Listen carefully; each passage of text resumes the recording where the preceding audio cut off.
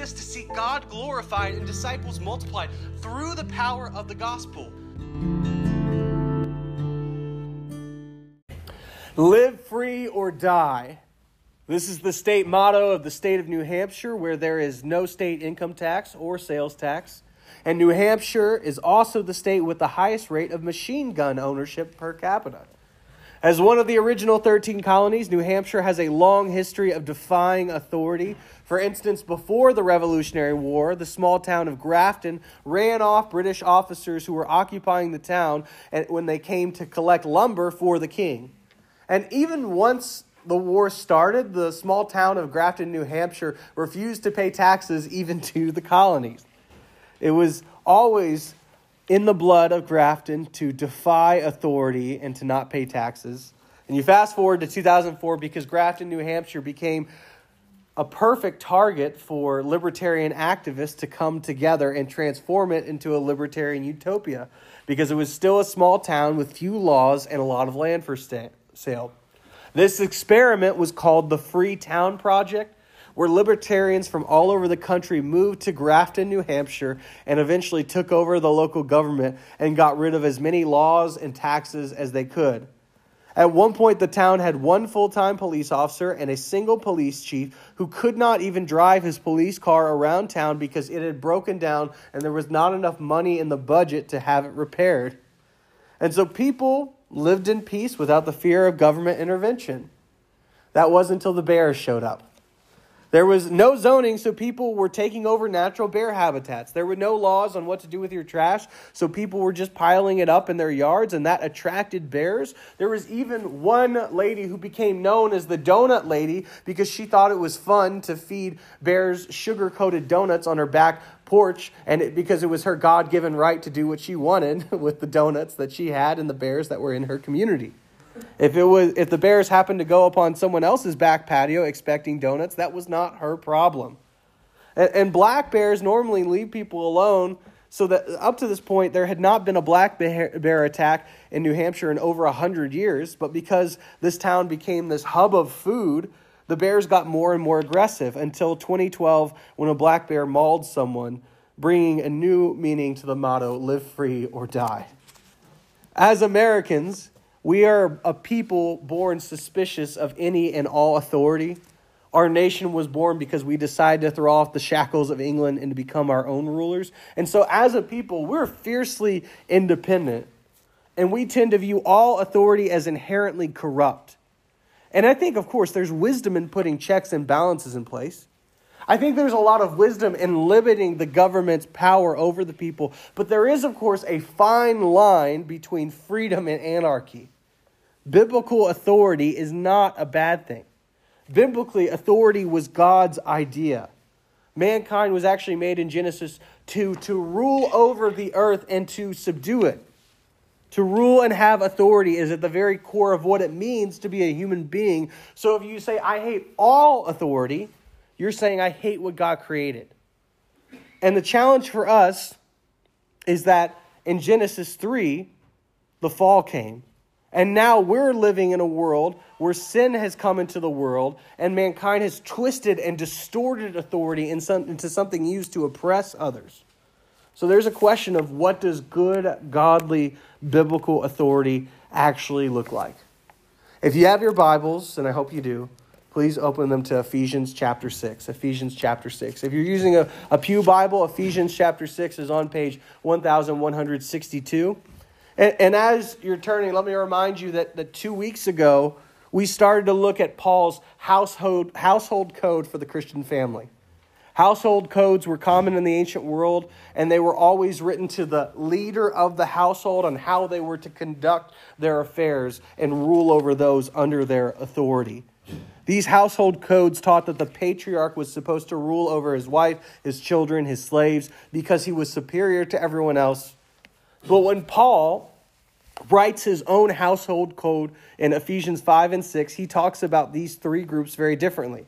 Like 2 weeks ago, we saw that Christian marriage consists of two equals, not someone who is more valuable and less valuable. That the husband is still called to leave and the wife is still called to submit. But in a Christian marriage, the husband's leadership exists for the good and the benefit of his wife. That husbands are to sacrifice for their wives and to love their wives as Christ loved the church and gave himself up for her. And that's a radically countercultural way of understanding marriage, even today. Today, your spouse is supposed to fulfill you and to make you happy. And if they don't, then maybe they're just not the one. And so you should get divorced and find the one who can fulfill you. But in a Christian marriage, each spouse is called to give up what they want and what makes them happy for the good and happiness of the other. And that's what we talked about 2 weeks ago in Ephesians 5. And now this week, we're going to tackle those next two groups, children and slaves. And once again, we'll see that Paul totally revolutionizes how those in authority are called to treat those who they have authority over. Because in Ephesians 6, we're going to find 4 ways that Paul redefines these ancient roles. 4 ways that Paul redefines these ancient roles. First, children, obey your parents in the Lord. We'll find that in verses 1 to 3. Second, in verse 4, fathers, disciple your children with tenderness. Third, in verses 5 through 8, slaves, serve your master as you would serve Christ. Fourth, in verse 9, masters, serve your slaves, knowing that God is master of all. And my prayer for us this morning is that even through the outdated example of slavery, my prayer is that we would learn how to embrace whatever role God has placed you and I in biblically. So let's pray, and let's see what that looks like. Almighty Lord, as we open your word, we ask that you would open our hearts to understand and embrace your will. Give us minds filled with wisdom and hearts filled with discernment as we seek to understand and implement your commands within our churches. And Lord, as I speak, may the sermon that is heard be far better than the one that is delivered. We pray all these things in Jesus' name. Amen. Look at me to verses 1 through 3. Children, obey your parents in the Lord, for this is right. Honor your father and mother. This is the first commandment with a promise, that it may go well with you and that you may live long in the land. Stop there. When you read the ancient household codes from philosophers like Aristotle and Plato, they were only written to the head of the house, which is why what we read in these simple verses is so revolutionary, because not only does Paul address the children of the house directly, he addresses them before he addresses the father. It's almost as if Paul believes that children were human beings made in God's image. Back in Paul's day, children were seen as subhuman. At this time, female children were even worth less. But here, Paul deliberately uses a word for children that explicitly applies to both sons and daughters, because both are called to obey in the Lord. Both are called to obey their parents as an act of worship. Like that phrase, in the Lord, is so important because, first off, it means that you shouldn't obey your parents if they tell you to sin. Amen? And the same is true for wives and employees and citizens and church members. If someone in authority over you is commanding you to do something that Scripture clearly forbids, then you have to say, I must obey God rather than men. Your obedience must be in the Lord, and that phrase, in the Lord, changes everything about what it means to obey. Because now obedience is an act of worship. When your parents tell you what to do, whether it's the dishes or mowing the grass or not to watch this show or that movie, obey as an act of worship regardless of whether you think they're being reasonable. Why? Because their authority over you as your parents is God-given. God gave them that authority, and one day they will have to answer for how they wielded that authority. And we're not talking about an abusive parent, right? That's a given, but it does need to be said. If a parent is abusive, then the child's safety, not their submission, is the primary concern. But for your average parents, even poor parents, even bad parents, the command is to obey, for this is right. And if you needed extra motivation, Paul tells the children who obey that they're going to live longer in the land. What does that mean? Well, when God first gave this command to the Israelites in the 10 Commandments, God was giving these people a new land, the promised land. And in God's covenant with Moses, the terms were pretty clear. If you obey, you're going to be blessed, you're going to have long life. If you disobey, you're going to be cursed, you're going to die. And you will eventually be kicked out of that land.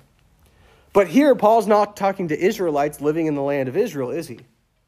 No, he's actually talking to a mostly Gentile church living in the Roman Empire outside of the land of Israel in the city of Ephesus. So why is Paul telling them that this promise of long life applies to them? Well, one reason could be that Paul's potentially treating this promise like a proverb. Like, hey, if you obey your parents, you will have a much higher likelihood of having a long life. And that's absolutely true. Children, the reason you need to obey your parents when they tell you to do something is because sometimes you're in danger and they don't want you to get hurt. And most parents value their children's lives even above their own, and so trust that your parents want you to live a long and happy life.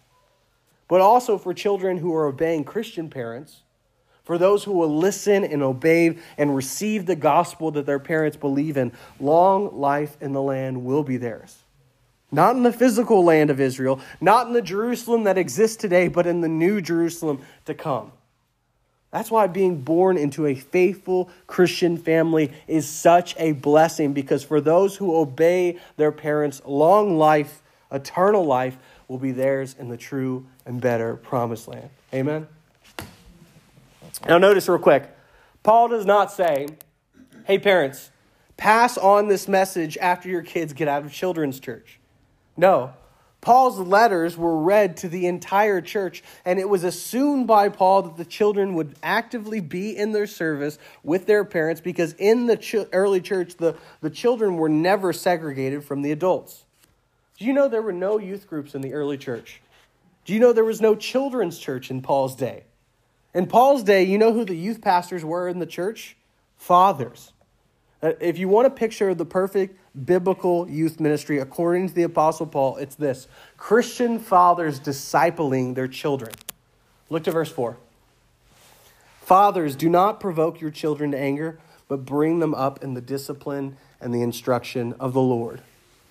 God's primary plan for raising up the next generation of Christians is for fathers to be the spiritual leaders of their family.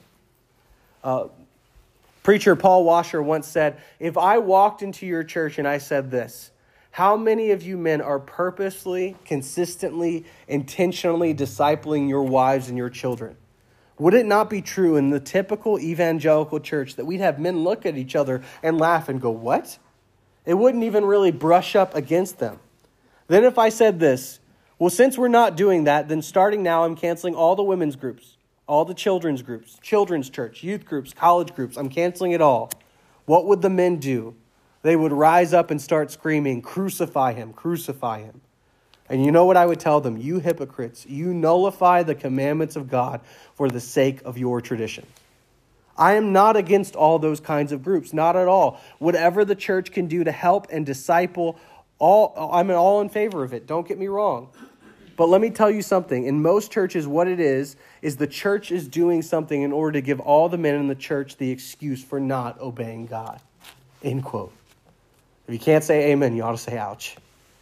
God's primary plan for raising up the next generation of Christians is for Christian fathers to bring up their children in the discipline and instruction of the Lord. And to be clear, both parents are called to disciple and to teach their children. Proverbs 6:20, my son, keep your father's command and do not reject your mother's teaching. Both mothers and fathers share in the task of making their children disciples of Jesus. The father simply bears the primary responsibility. Ladies, I know some of you have husbands who are not following Jesus or who are falling down on the job. And in that situation, you are going to need to take the initiative.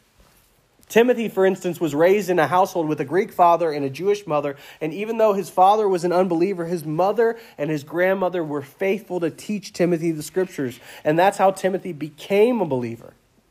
In the words of John Wesley, I learned more about Christianity from my mother than from all the theologians in England. Mothers and grandmothers, never underestimate the influence you have on your children and your grandchildren. And never, never, never, never underestimate the power of the Word of God. Amen? So why does Paul single out fathers here in verse 4? Well, first, because fathers are much more likely to neglect this task.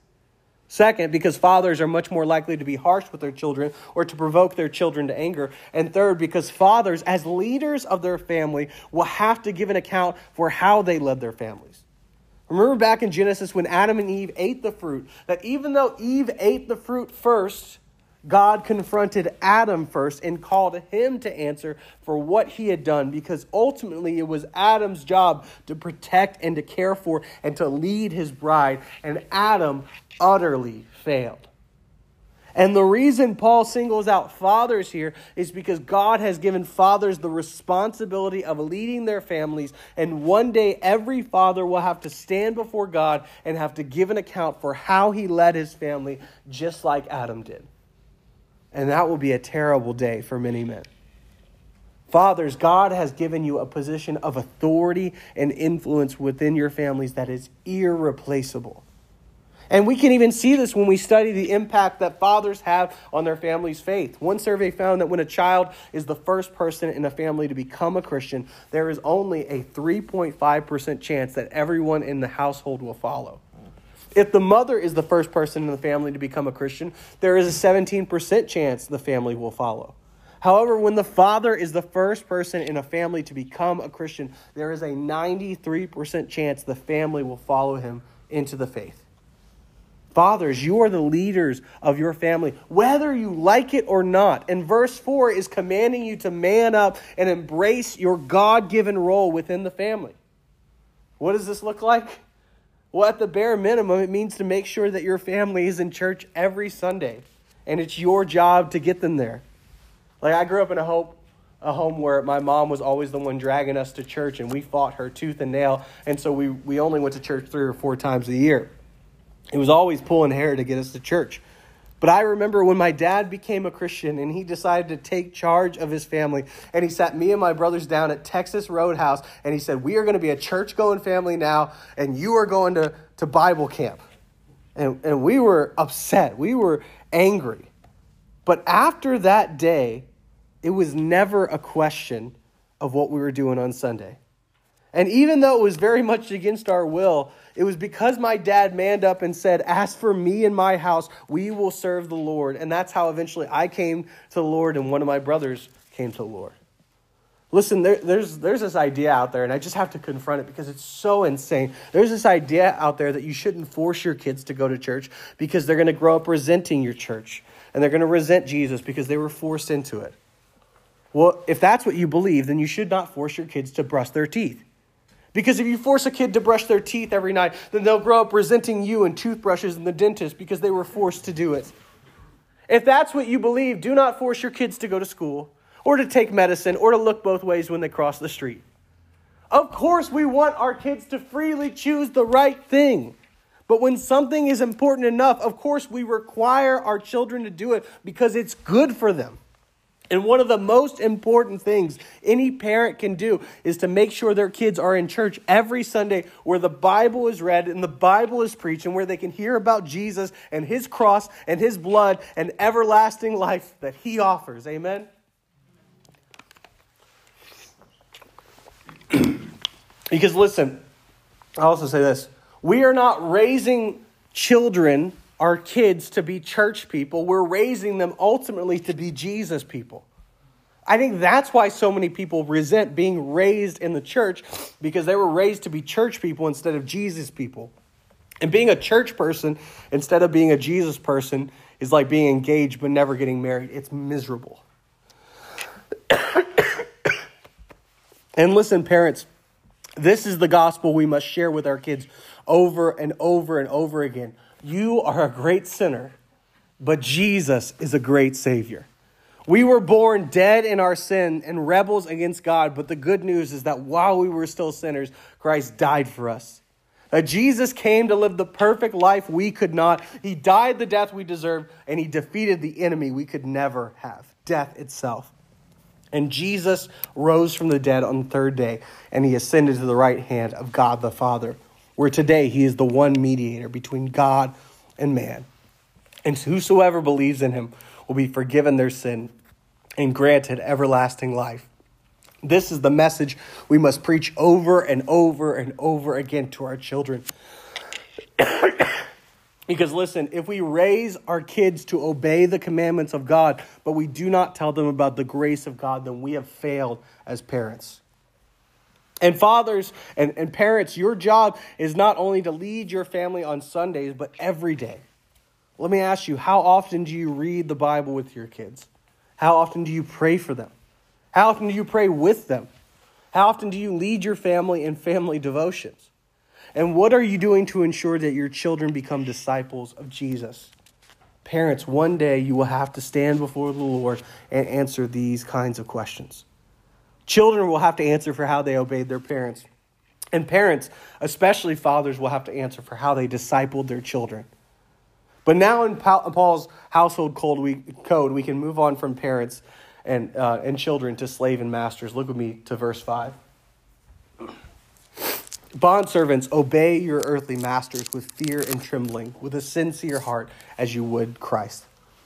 Remember, when Aristotle wrote his household code, he only wrote to the head of the household. But once again, not only does Paul address the slaves directly, but once again, he addresses them first. Just like he did with the wives and just like he did with the children. It's almost as if Paul believes that slaves were human beings made in God's image. Now, before we dive too deep into this verse, let's talk about the elephant in the room. Is Paul, by these verses, endorsing the practice of slavery? And let me say, short answer, no, and I'll explain why. First off, when we think of slavery, we think of American chattel slavery. And American chattel slavery started because African men and women were kidnapped from their homeland and shipped to America as slaves. And the Bible is clear that what went down in America was entirely evil. In fact, you go back to Exodus, we read that anyone who kidnaps someone to be sold is to be put to death. The foundation for American slavery were crimes so evil the Bible calls for the death penalty. And in verse 5, Paul isn't writing about the kind of slavery we saw in America. In fact, Roman slavery was different than American slavery because the most common way you became a slave in ancient Rome was if you went bankrupt. You couldn't just become bankrupt. So if you borrowed too much money and you couldn't pay it back, you became a slave or a bondservant, as our Pew Bibles read. Once you worked off your bond, you could go free, and slaves were regularly released from bondage. In fact, one historian said that between 81 and 49 BC, 500,000 Roman slaves were freed, which is probably why Paul urged slaves to seek freedom if possible in 1 Corinthians. Paul is not endorsing the institution of slavery. Now, being a slave was still terrible. You were considered property, and in ancient Rome, your master could have you beaten or killed. To be a slave meant that you were less than human, unless, of course, you were a Christian. I don't think that we realize how radical an act communion is, because in communion, you had men and women, adults and children, slaves and masters eating at the same table. Like, can you imagine how scandalous that would have been to the people living back in Paul's day? And in verse 5, Paul addresses slaves directly, and he calls them to willingly serve and obey their masters because they too are filled with the Spirit just like the rest of the church. Therefore, they should obey their masters as they would obey Christ. Paul is telling these slaves to view their obedience as an act of worship unto the Lord. And he keeps going in verse 6. Look with me. Not by the way of eye service as people pleasers, but as bondservants of Christ, doing the will of God from the heart. Rendering service with good will as to the Lord and not to man. Knowing that whatever good anyone does, this he will receive back from the Lord, whether he is a bondservant or is free. It's really easy to work when your boss is looking over your shoulder. But Paul says that as Christians, that should not be our motivation. That at the end of the day, it's not ultimately about the reward of our earthly masters that we need to be worried about, but our heavenly master, who rewards his servants regardless of their social status. We tend to think that if you want to work for the Lord, you have to be a pastor or a missionary. But here Paul tells us that all work is unto the Lord. Listen to me. All work is ministry, whether you are a mother or a missionary, a plumber or a pastor, a student or a slave. All work is ultimately unto the Lord. And there is no greater motivation for us to work as Christians than the fact that we are actually serving our God. The words that every Christian longs to hear at the end of our final days will be this: well done, my good and faithful servant. And Paul doesn't just have words for the slaves. He also has some words for the masters. Look to verse 9. Masters, do the same to them and stop your threatening. knowing that he who is both their master and yours is in heaven, and that there is no partiality with him. When Paul says do the same, he's telling them to serve their slaves. Masters were to treat others as they wanted to be treaters, including slaves. If they wanted to be respected and served, Paul is telling them they should respect and serve those under their authority, which was utterly unheard of in the ancient world. This kind of relationship between a slave and a master was unimaginable. For instance, Aristotle said this: a slave is a living tool, just as a tool is an inanimate slave. Why would you need to respect a slave any more than you would respect a hammer? But in the church, masters were prohibited from being harsh and threatening to their slaves, namely because in the kingdom of God, there is only one master, and there is no partiality with him. My prayer this morning was that we would learn how to biblically embrace whatever role God has placed us in, because in Ephesians 6, we saw 4 ways that Paul redefined these ancient roles. Children, obey your parents in the Lord. Fathers, disciple your children with tenderness. Slaves, serve your masters as you would serve Christ. And masters, serve your slaves, knowing God is the master of all. So how are you dealing with the place that God has placed you? Are you bitter and resentful towards those who are in authority over you? Or are you eager to serve them as if you were serving Christ? Do you serve freely, willingly, joyfully? And if you're a person who's in authority over others, how do you treat those under your authority? Fathers, have you been known to provoke your children to anger? Employers, have you been known to treat your employees harshly? To whom much is given, much is required. And there will be a day when everyone in authority will have to account for how they led. And when you stand before the Lord, is that going to be a joyful day or a shameful day? There's a lot of ways this passage speaks to us as Christian employees and employers, children and parents, but this morning I have just 3 pastoral charges. I have 3 ways that we can embrace whatever role the Lord has for us. First pastoral charge: be ready to give an account. Be ready to give an account. Death is the great equalizer. No matter how wealthy, how influential, how powerful someone was in the world, on the day of judgment, we will all have to answer to the same master. If you are not a Christian, let me warn you that on that day, you're going to have to answer for every bitter thought, every evil deed. And the bad news is that the wages of sin is death. But the good news is that the gift of God is eternal life in Christ Jesus our Lord. If you will repent of your sin and put your faith alone in the sacrifice of Jesus, then though your sins are like scarlet, they will be as white as snow. And if you're a Christian, there is still a day when we will have to give an account for how we lived as servants of Christ. Because of the gospel, of course, you do not need to fear death or hell. Eternal life is yours right now. But there's also a way in which we will have to answer before God for the ways in which we served him. Eternal life is ours right now, but you were not saved for solitude. You were saved for service. And to whom much is given, much was required. So by the power of God's grace, serve that one day you can hear those words, well done, my good and faithful servant. Second pastoral charge: commit to family devotions. Commit to family devotions. One of the simplest ways that you can lead your family closer to Jesus is by having a daily intentional time of family worship. A time where you can come together to read the Bible, sing, and pray. You know, there's that old saying Zig Ziglar once said, if you aim at nothing, you will hit every time. And so often life will get busy and things will get dropped. And if you do not have a dedicated time devoted to worshiping Jesus as a family, you will never do it. Fathers, you are the leaders of your family, whether you like it or not. And Ephesians 6:4 is commanding you to man up and to embrace your God-given role within the family. And your job is not simply to discipline your kids, but also to disciple them, to make sure that not only do they behave, but also to believe. And it's your responsibility to raise your children in the instruction of the Lord. Every father is called to shepherd his family like the Lord shepherds his sheep. Every father is called to lead his family like a pastor leads a church. There, of course, sadly, when some families have a father who is not around and mothers need to take lead, or grandmothers, or grandfathers, or great-grandfathers. But you do not have to be a super Christian to be able to lead your family in family worship. You simply need to know how to read the Bible and to pray and to take responsibility for the discipling and teaching of whatever children are in your care so they may know Jesus as their Lord and Savior. If you don't know where to start, I'd recommend checking the back of your bulletin. I actually gave everyone a simple how-to guide for leading your family in worship.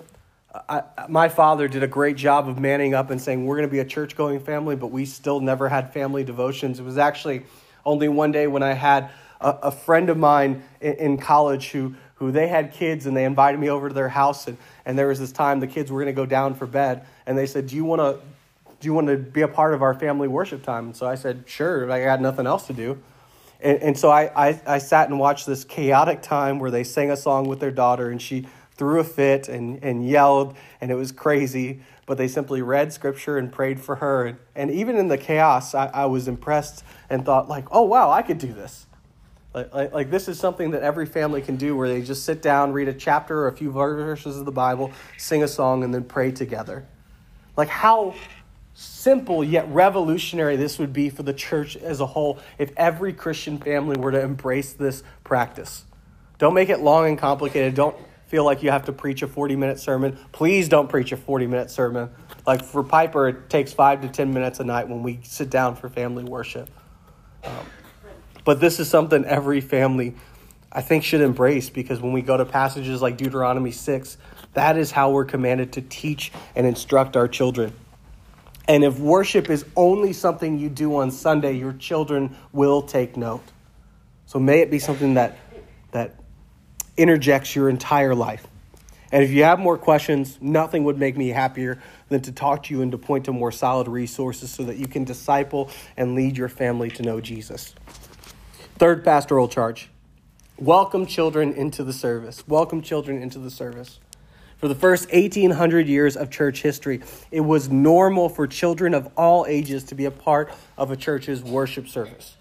It's only until very recently that the Western church has started to segregate the youth from the adults. But the Sunday worship service was actually designed for Christians of all ages.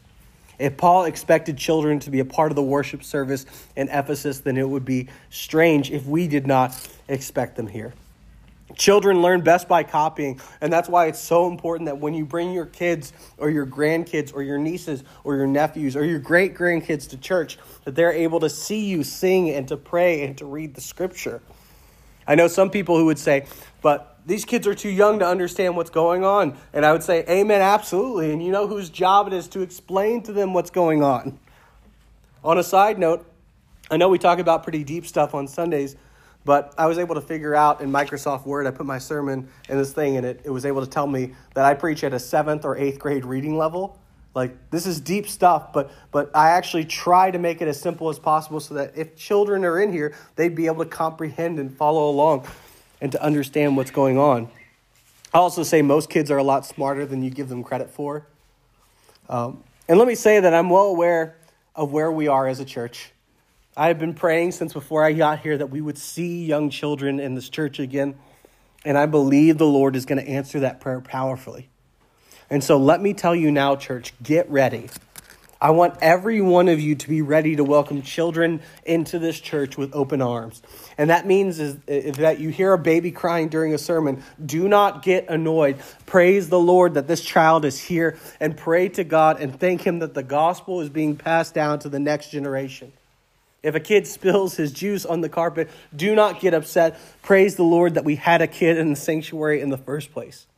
It is easy to keep the church clean when no one is using it. But I'm praying for crayon markings and color markings on our walls and coffee stains on the carpet. And all if it means that we see God glorified and disciples multiplied through the power of the gospel. And on that note, all the people said, let's pray. Lord, we ask that you would bless this time by the power of your Spirit, that we may have the grace to believe all that you have promised, And Lord, give us the ability to endure and obey all that your word has for us. We ask all these things in Christ's name. Amen.